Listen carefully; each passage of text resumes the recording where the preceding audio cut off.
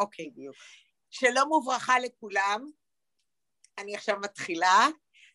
אני רוצה להגיד קודם כל, בעזרת השם בשבוע הבא נתראה באור חיה, אני מבינה שהסגר ירד, אז נוכל להיות באור חיה, לא יהיה לבד אלא יהיה עם עוד נשים בעזרת השם. אני רוצה לספר לכם קצת על חוויה שהייתה לי פה בשבת.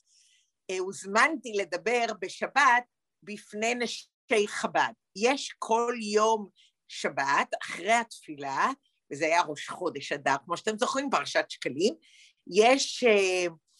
יש שיעור של נשי חב"ד, שבשול השמאלי, כמו שנאמר, ואני הוזמנתי לדבר. אתם מבינים שהוזמנתי לדבר, זה באנגלית רצופה. ואני העברתי את השיחה שלימדתי למעשה בשבוע שעבר, וזה היה מאוד מאוד מאוד יפה. אני מאוד שמחתי שיכולתי ללמד את השיעור, נשי חב"ד, ודיברתי על העניין של ליקוטי שיחות, ואחרי זה סיפרתי על איך שהגעתי, וכמובן דיברתי על אור חיה, ואמרו לי, חייכתי כל הזמן, ואמרו לי שהיה מדהים והיה נהדר, וניסיתי לעשות לנו הרבה שידעו כמה אור חיה מקסים וכמה נהדר, וכמה שאנחנו לומדות ברמה גבוהה, וזהו, ואני מאוד מאוד שמחה. היום בחרתי בפרשת משפטים את השיחה השנייה, אני מאוד מאוד מקווה שאני אוכל לראות אותה, כי לא הצלחתי להדפיס אותה, אז השם יעזור שאני אוכל לראות אותה כל עוד אני מלמדת אתכם. אני מקווה שהדבר הזה ילך כפול, אני לא אזוז, אז זה יהיה בסדר. אני רק רוצה לומר שהשיחה פעם היא על סמך מאמר, ולכן בחרתי אותה, ודבר שני, היה לי מאוד מאוד חשוב, רואים אותי? כן. זהו, לא רואים אותי יותר? לא רואים, תדליק את המצלמה. אבל אני עם המצלמה, אני פשוט כנראה אי אפשר את שניהם ביחד. אוקיי, וואו, איך אני אלמד את זה בלי הטקסט? שיעזור לי ולזה ביחד. לא רואים אותי? רק עכשיו רואים אותי? עכשיו את רואה אותי? מזל? עכשיו את רואה אותי? רואה אותך, מזל? כן. ומקודם לא ראית אותי? רואה אותך. לא, ומקודם לא ראית אותי? לא, נעלם. ראיתי את הטקסט? קודם לא ראיתי אותך. אוקיי, אז כנראה אני לא אוכל לראות את שניהם ביחד, אז אני צריך מדי פעם לעשות הפסקות, כי אני לא יכולה עד כדי כך לדעת את השיחה בעל פה. אני אתחיל אותה. השיחה הפעם היא שיחה מעין מאמר, והשיחה היא שיחה שלמעשה מדברת על, וואו, היא מדברת על על התרומה, ובואו נתחיל את הפסוקים הראשונים של החומש, ואני אסביר למה בחרתי. השיחה הראשונה של משפטים, אנחנו מדברים כך תזין, חלק מהפרויקט העולמי, היו למעשה שתי שיחות שיכולתי לבחור ביניהן. השיחה אחת הייתה שיחה משפטים א', לשמי, כן, הרש"י המפורסם, ויקחו לי תרומה, לי לשמי, חשבתי שרוב האנשים מכירות את זה, ולכן לקחתי שיחה מעין שהרבי לקח בליקוטי שיחות, מאמר שהרבי אמר, אגב הוא יצא לפני כמה שנים, הוא לא מוגה, הוא יצא לפני כמה שנים לכ"ב שבט, ואני רק רוצה להקריא את ההתחלה, וידבר השם אל משה לאמור, התחלת תרומה, דבר על בני ישראל, ויקחו לי תרומה מאת כל איש אשר ידבנו ליבו, תיקחו את תרומתי. וזאת התרומה אשר תיקחו מאיתם, זהב וכסף ונחושת.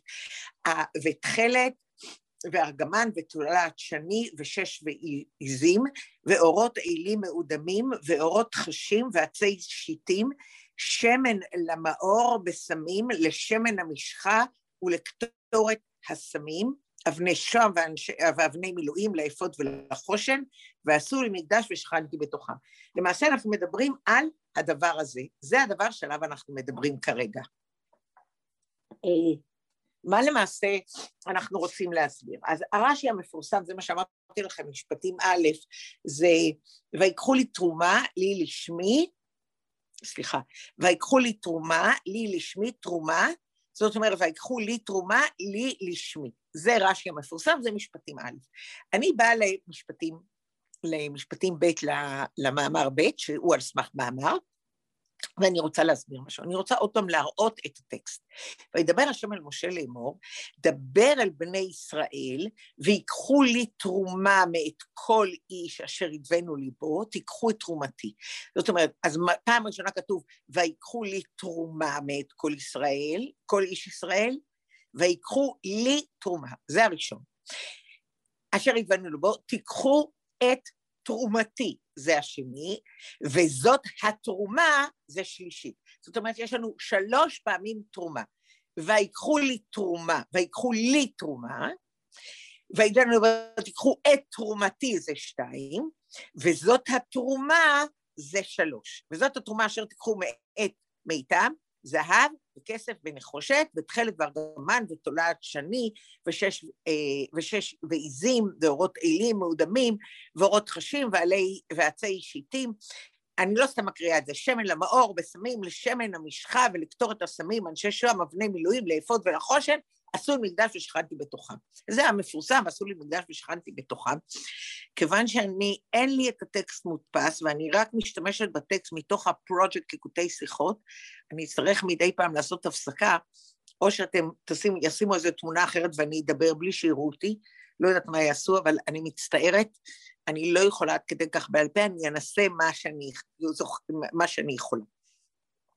לא סתם הקראתי את זה 3 פעמים, פעם אחת כתוב כאן על תרומת האדם, עכשיו סליחה, בירושלמי כתוב ש3 פעמים כתוב פה תרומה, וה3 פעמים שכתוב פה תרומה זה כנגד 3 תרומות. אז קודם כל, התרומה הראשונה היא תרומת האדנים, שמה זה אדנים? אדנים זה מה שהבסיס של בית המקדש. אז התרומה הראשונה שנתנו תרומה, לי תרומה, זאת אומרת, זה על האדנים. האדנים זה הבסיס למעשה, שעליו יש את כל המשכן, את כל בית המקדש. זה האדנים. זה תרומת האדנים, זה התרומה הראשונה. התרומה השנייה זה תרומת שקלים. תרומת שקלים זה תרומה של הקורבנות. והתרומה זה תרומתי. והתרומה השלישי זה תרומת המשכן, זה כל התרומות לבניית המשכן. זאת אומרת, יש כאן 3 תרומות, תרומה אחת זה תרומת אדנים, עכשיו, איפה אני יודעת את זה? מירושלמי. בירושלמי, בשקלים, כתוב שהתרומות זה תרומתי, לי תרומה, תרומתי ותרומה, הם 3 פעמים, שלמעשה מדובר כאן על 3 סוגי תרומות. ככה הרבי מתחיל את המאמר, וככה למעשה השיחה בנויה. השיחה בנויה על 3 תרומות, תרומת אדנים, תרומת שקלים ותרומת המשכן. מה זה תרומת אדנים? אני חוזרת, תרומת אדנים זה מה שלמעשה בונה את הבסיס של המשכן. תרומת שקלים זה לכל הקורבנות שהיינו צריכים. ומה זה תרומת המשכן? כל התרומות שהיה צריך לבניית המשכן. אתם זוכרים שהרגע שהקראתי, הקראתי את הפסוק הראשון, ועמדתי על כך להקריא את כל הפסוקים עד בנו למקדש ושכנתי בתוכם. למה כל כך היה חשוב לי להבין את הכל? כדי להראות של תרומת האדנים מוזכרת מילה, לי תרומה, בשקלים תרומתי. לעומת זה, בתרומת המשכן כתוב הרבה מאוד, זאת אומרת, יש המון פסוקים, בדיוק מפרטים לנו את הנחושת, את הכסף, את הזהב, את כל הדברים האחרים שצריך.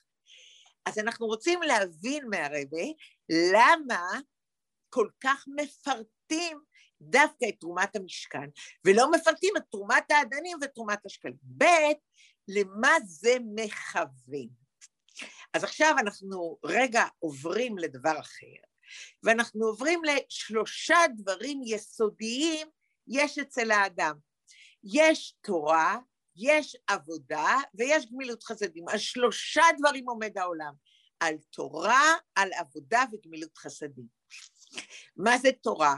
תורה זה לי, תורה שאנחנו לומדים תורה.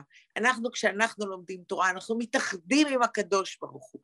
ממש נמצאים איתו ביחד, מתאחדים איתו ביחד. העניין של עבודה, עניין של שקלים, זה עניין של קורבנות, זה עניין של תפילה. זה אני מתפללת אל הקדוש ברוך הוא, ונהיית איתו ביחד, או מנסה להתחבר אליו. והדבר השלישי זה גמילות חסדים, זה שמירת תורה ומצוות. מה זה שמירת תורה ומצוות? זה כשאני רוצה לעשות תורה ומצוות, או שאני רוצה למעשה שיהיה לי תורה, אני רוצה לקיים מצוות, כדי לקדש את החומר, זה ועשו לי מקדש ושכנתי בתוכן, זאת אומרת, אני רוצה לקחת את העולם הזה, ולהכניס בו קדושה. זה העניין של ביתרו, אמרנו שעליונים ותחתונים, שהעליונים יכולים לרדת תחתונים, זאת אומרת שאני יכולה לקחת אור, ולהפוך אותו לקדוש על ידי זה שאני מניחה תפילים, או כותבת עליו ספר תורה, שאני יכולה לקחת לולה ולנענע אותו, או לקחת, בואו נגיד, ענף ולנענע אותו, ואז הוא הופך להיות קדושה. אז זה למעשה העניין של מצוות. אנחנו עוד פעם רגע נחזור, בתרומת העדנים, למעשה אין לנו, אנחנו לא יודעים על זה כלום, לא אמרו, רק מילה אחת, לי, תרומה. בתרומת השקלים זה עניין של הקורבנות, רק כתוב תרומתי, ותרומת המשכן אמרנו שיש פירוט מאוד מאוד גדול.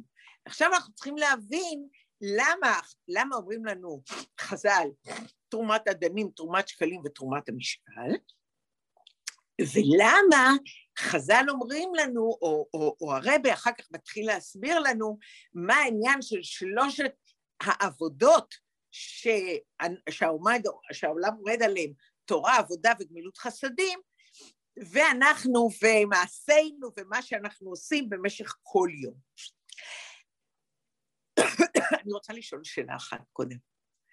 למה אי אפשר היה לעשות תרומה אחת? יגיד, יש קופה אחת, ובקופה הזאת ייתנו לעדנים, ייתנו לשקלים, וייתנו למשכן. זה ההדגשה להסביר שיש 3 סוגים, ויש את 3 סוגים כדי להסביר לנו שכל העניין של התרומה היא העניין שעל ידי זה מוחזק העולם. עכשיו נסביר מה זה התורה, מה זה העבודה ומה גמילות חסדים, אבל קודם כל נשאל את עצמנו, אמרנו שכל כך מעט מוזכר כאן, העניין של עדנים ושקלים, זה תורת המשכן, כן, יש הרבה פסוקים, הקראתי כבר את כל הפירוט שלמעשה יש לנו, של כל הדברים השונים שצריך להבין בשביל המשכן. אז עכשיו אנחנו צריכים להבין למה, תרומת העדנים איפה זה מוזכר? בכתיסה, איפה השקלים? בפרשה, בפיקודי, תרומת העדנים זה בפיקודי, תרומת שקלים נמצאת בכתיסה, זה קראנו פרשת שקלים, קראנו בשבוע שעבר בבית הכנסת, הוציאו 3 ספרי תורה, ובסמנתי הוציאו גם את ספר תורה של משיח וגם את הספר תורה של הרבי עצמו, כי הוציאו 3 ספרי תורה בשבת האחרונה, ושם היה פרשת שקלים, ושם קראנו איך שצריך לתת שקלים, וזה למעשה מה שאספו בשביל הקורבנות, מחצית השקל. אז זה היה בשביל הקורבנות עניין של תפילה. ועניין של המשכן כל כך מפורט.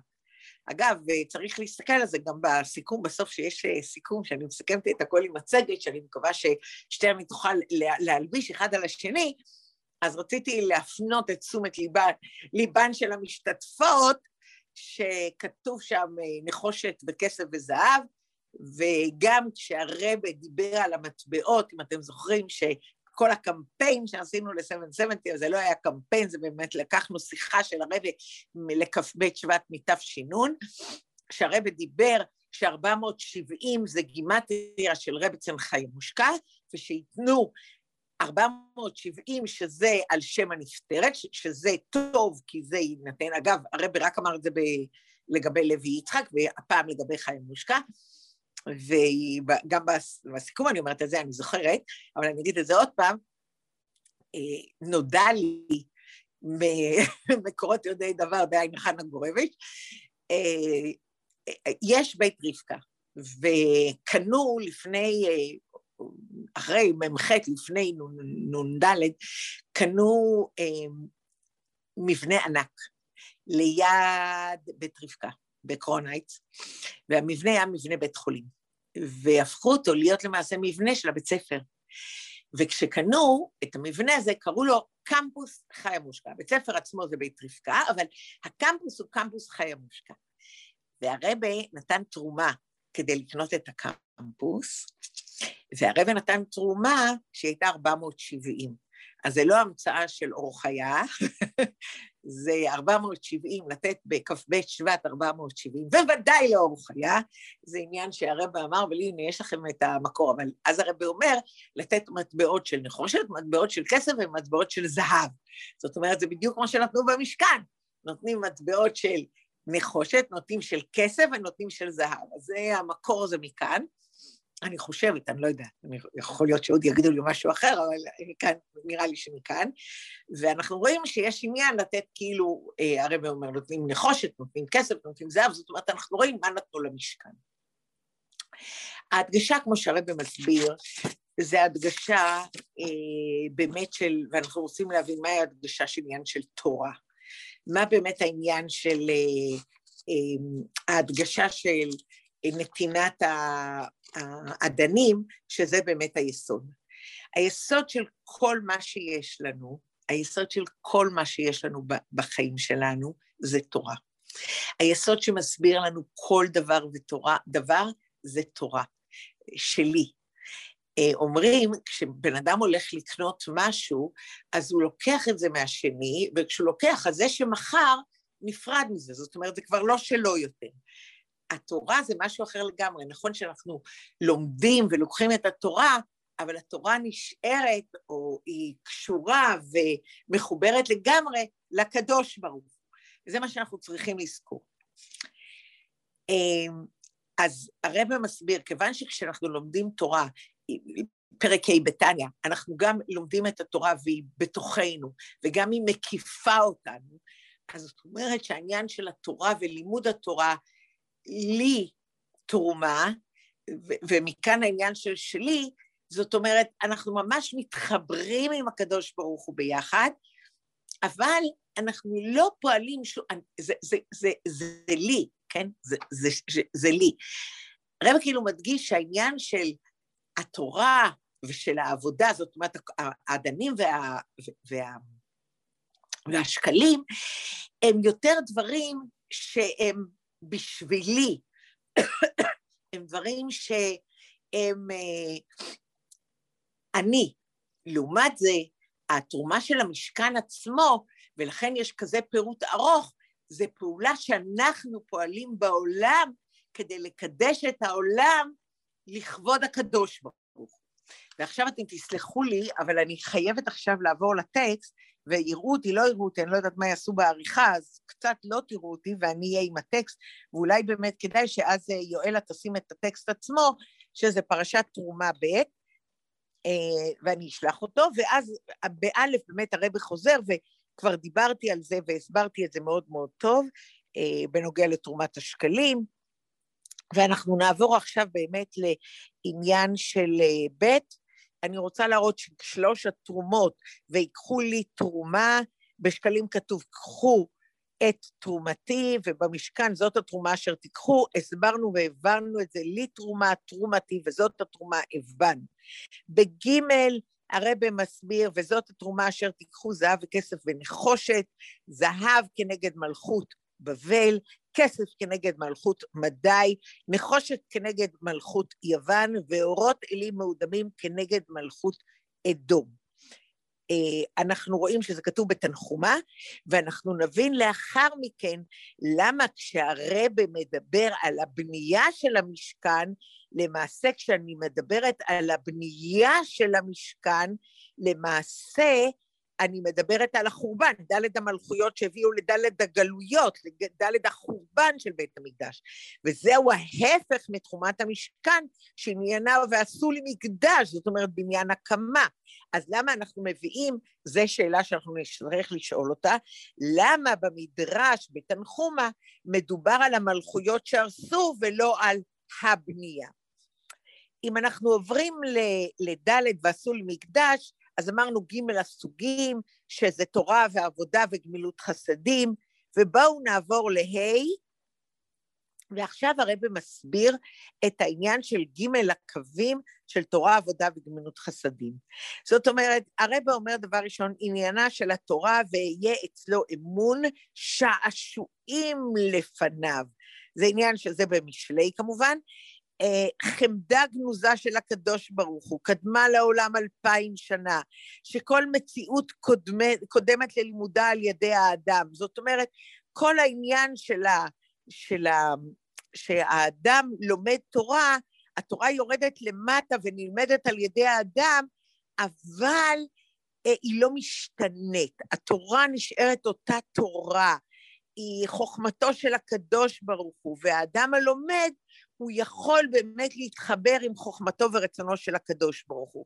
זה עניין העבודה, הוא אדם כי יגריב מכם קורבן, האדם הוא מקריב את עצמו לקדוש ברוך הוא, וכאן באמת העניין של קירוב, ואמרנו, אבל האדם זה האדם עצמו, האדם מתרומם, זה מה שהרב מנסה להסביר לנו בהי, כיוון שזוהי עבודת האדם, הנה אף על פי שביכולתו להתרומם רק במידה שהיא בקרו של הנברא, הרי מתייחד עם אור קדושה ומשיג אותה.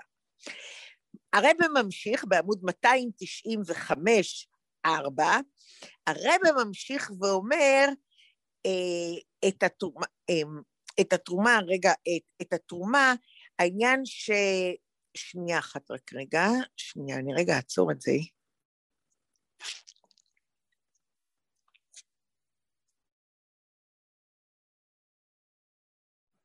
מזל, את שומעת אותי? שומעת מזל? אותך. רגע, את יכולה לשים שומעת. את העמודים האלה עכשיו?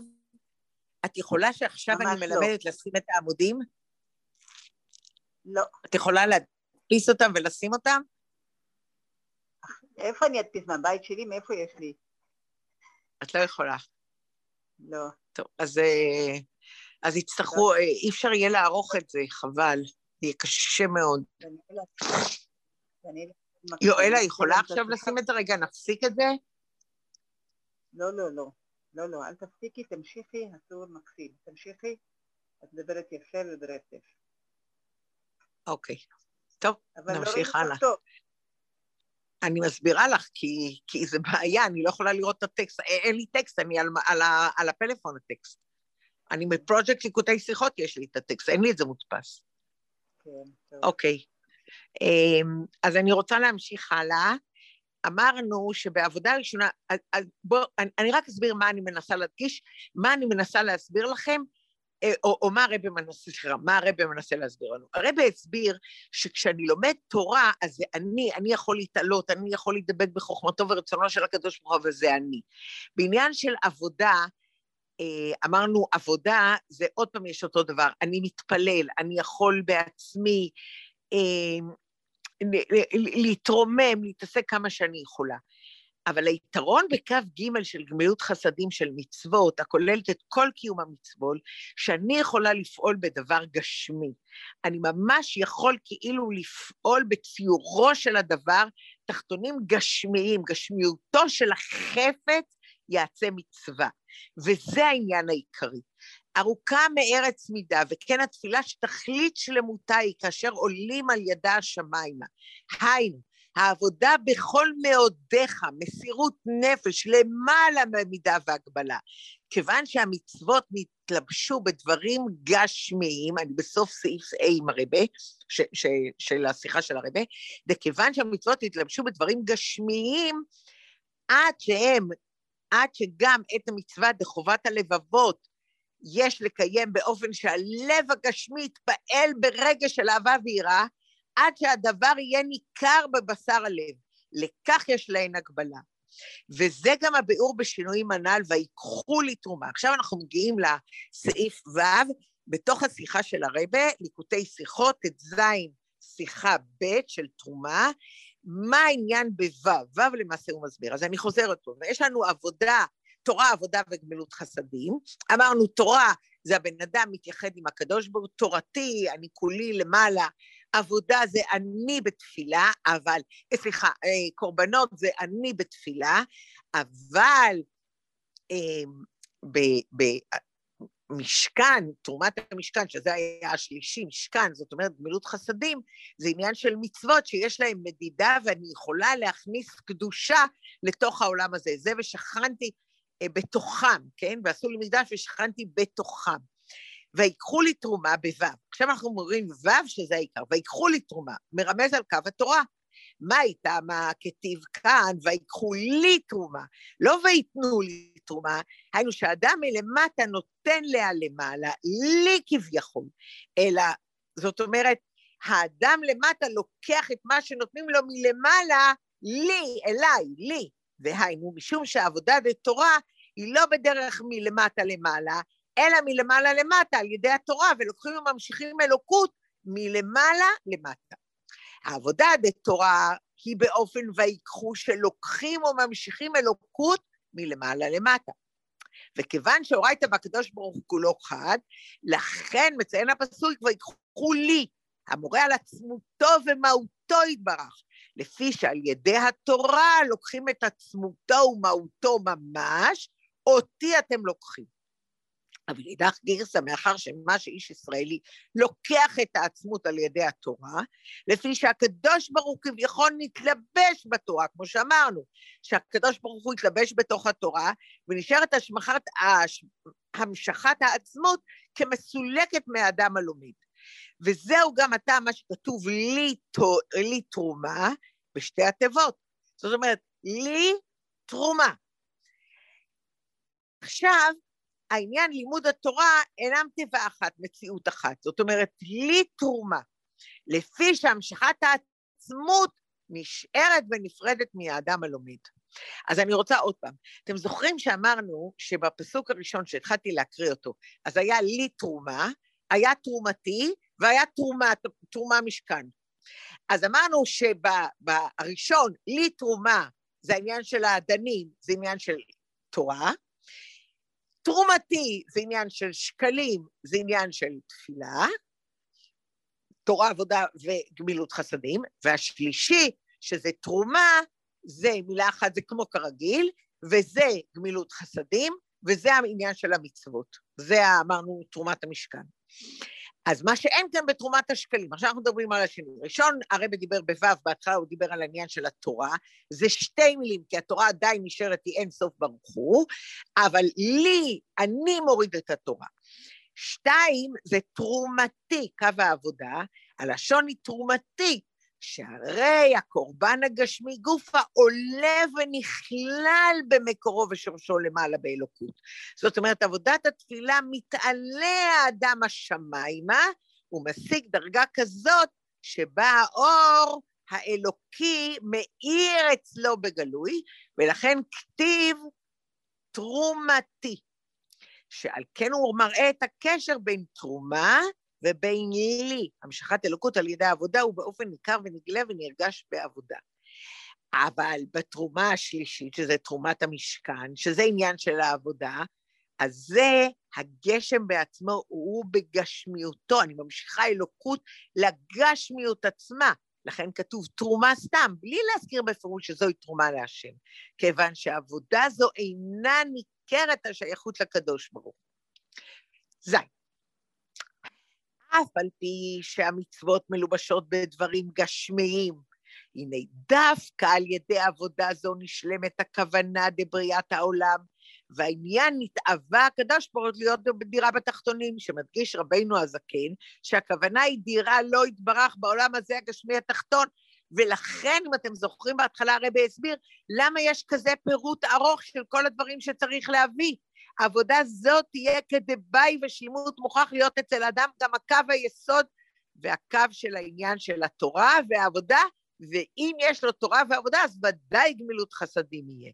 וכיוון שכל ענייני עבודת השם קיימים במשכן, עניין זה מרומז במעשה המשכן, בכך שהכתוב עוסק בפירוש רק בתרומת המשכן, מפני שעיקר ותכלית הכוונה, ולכן האורך הארוך, ככה הרב מסביר, האורך הארוך שיש כאן, הוא בגלל שהתכלית העיקרית היא המשכן, לא שהאדם יתעלה למעלה, וכמובן שיתפלל וידבק אל הקדוש ברוך הוא, שזה הבסיס, כדי שיגיע לגמילות חסדים, כדי שיגיע לקיום מצוות כמו שצריך. עכשיו אתם זוכרים שהייתה לנו שאלה, וזהו הביאור בדברי המקדש, זהב וכסף וכו'. ואז אמרנו שהייתה לנו שאלה. היה לנו שאלה, למה צריך בזמן שבונים את המשכן, תיארו לנו חז"ל, שכל אחד מהדברים זה כנגד אחת מהגלויות שעברו עם ישראל. אז למה היה צריך שבונים את המשכן להזכיר לנו את הגלות?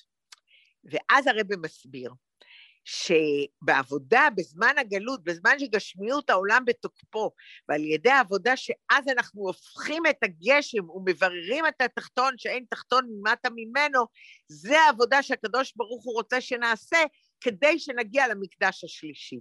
והעילוי העבודה הזו יבוא לידי גילוי לעתיד לבוא, שאז יתגלה מעלת המעשה כידוע, שאז יהיה מעשה גדול, ולכן המשכן היה עשוי בעיקר ממין הדומם, כמבואר בעניין יוסף ויהודה, שיהודה מורה על עבודת המעשה, יהודה זה ההודעה, ביטול, כדומם יש בו בבחינת הביטול ביותר, הדומם שאני מצליחה להפוך אותו לקדושה, אז הוא הכי בטל, הוא הכי בביטול, ולעתיד לבוא יתעלה יהודה להיות נעלה מיוסף, ודוד עבדי נשיא להם לעולם. אני רק רוצה להראות שזה לקוח מתוך המאמר, ויקחו לי תרומה, תשל"ה, ואתם זוכרים שאמרנו שליקוטי השיחות הזה יצא באמת בשנה הזאת. אז אני רוצה להזכיר לכולם, עכשיו אני מראה את הסיכום, ואני רוצה בעזרת השם שניפגש עוד לפני זה, אני אגיע לנשמיה ולא במטוס אל על, אבל אם לא, אז בעזרת השם, בשבוע הבא אנחנו ניפגש באור חיה, ואני מאוד מאוד מאוד שמחה על כל אלה שהצטרפו אלינו, ועכשיו יהיה סיכום עם מצגת. תודה רבה לכולם. רגע, עכשיו נראה את כולם. תודה רבה לכולם, ושיהיה כל טוב, ואני אוהבת אתכם. להתראות.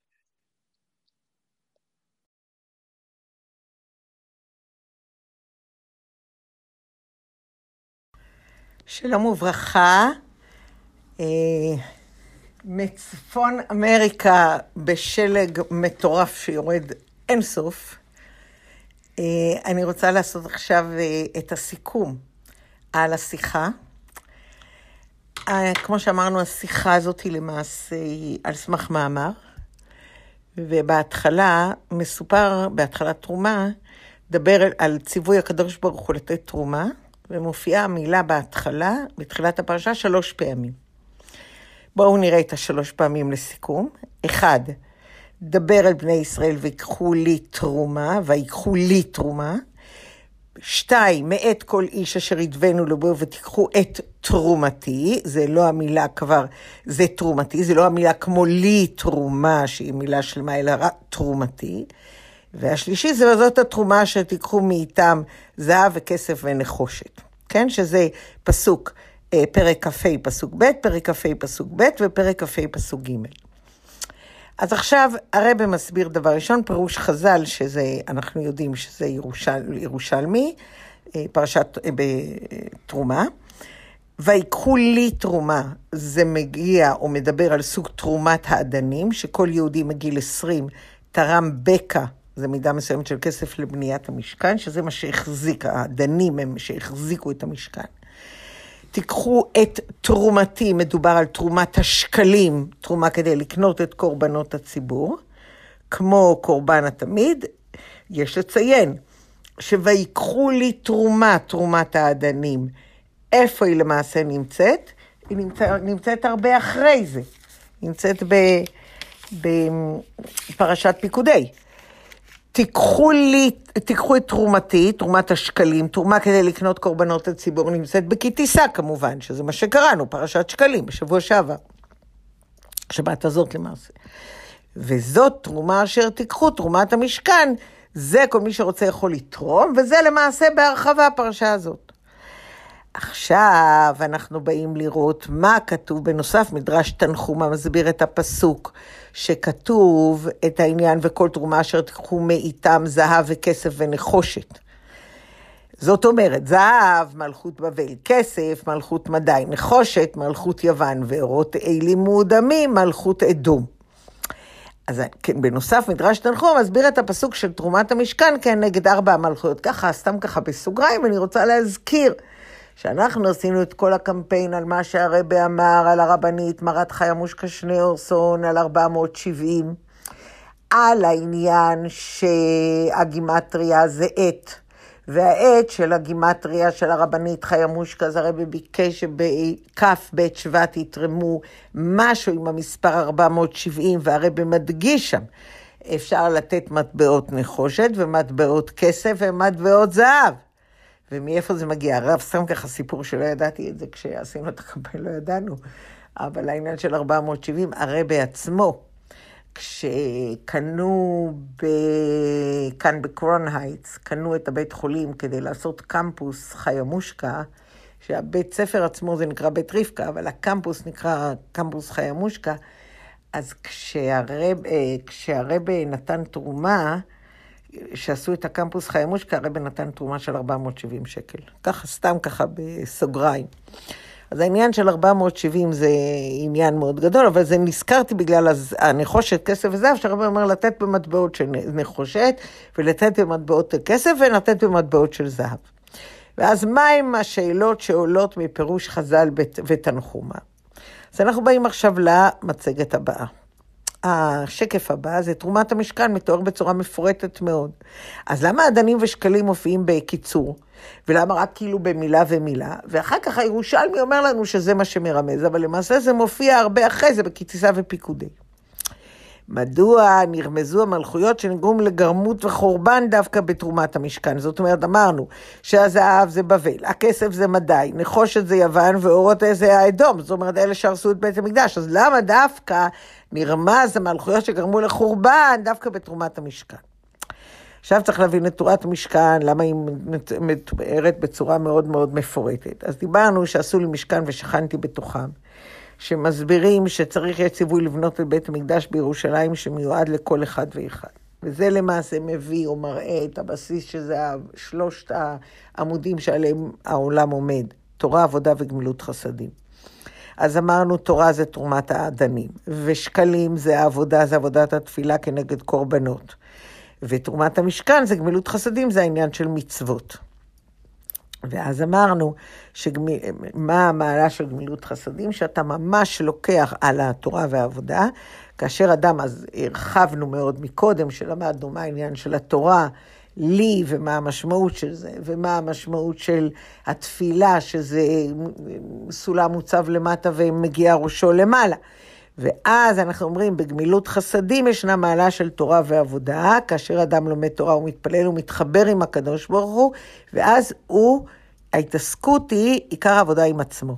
כשיהודי מתעסק בגמילות חסדים, אז הוא בעיקר מתעסק בכל המצוות עם דברים גשמיים, כמו אכילת מצה, כמו לולב, כמו תפילין. אז החפץ הגשמי הוא מעלה אותו לקדושה, וזה היתרון על עניין של המשכן. ותרומת המשכן מתוארת בצורה כל כך מורחבת, כי המטרה העיקרית של לעשות להשם דירה בתחתונים. דווקא שמקיימים מצוות בחפצים גשמיים ומעלים אותם לקדושה, לכך היא מפרטת את התורה, את המשכן שהיא כנגד גמילות חסדים. כדי לקיים את המצווה בצורה נכונה, מוכרחים כמובן, קודם כל לימוד התורה, שזה הבסיס לכל, ולהתפלל, זה הכנה, ואז התרומה כנגד תורה ועבודה, והעיקר זה קיום תורה ומצוות. למה העניין שנרמזו המלכויות שאמרנו? למה דווקא בתרומת המשכן? שעניין שתרומת המשכן לעשות דירה בתחתונים, לעשות מקדש ומשכן להשם לגשמיות העולם, ושלמות העבודה היא דווקא בגלות, בזמן שגשמיות העולם הוא בתוקפו. לכן נרמזת מלכויות המסמלות את הגלות כדי להדגיש את עיקר העבודה דווקא בזמנים האלה. העניין של עיקר העבודה זה דווקא להביא לשלמות של לעשות להשם דירה בתחתונים, וזה כל העניין שמה שאנחנו עובדים עכשיו בגלות, כדי לגרום שיהיה הגאולה. והרוע לחיים זה כל יהודי צריך לעצמו בית מקדש להשם. ועל ידי זה נזכה תכף ומיד למה לבניית בית המקדש במהרה בימינו אמן. כל טוב, זה היה הסיכום.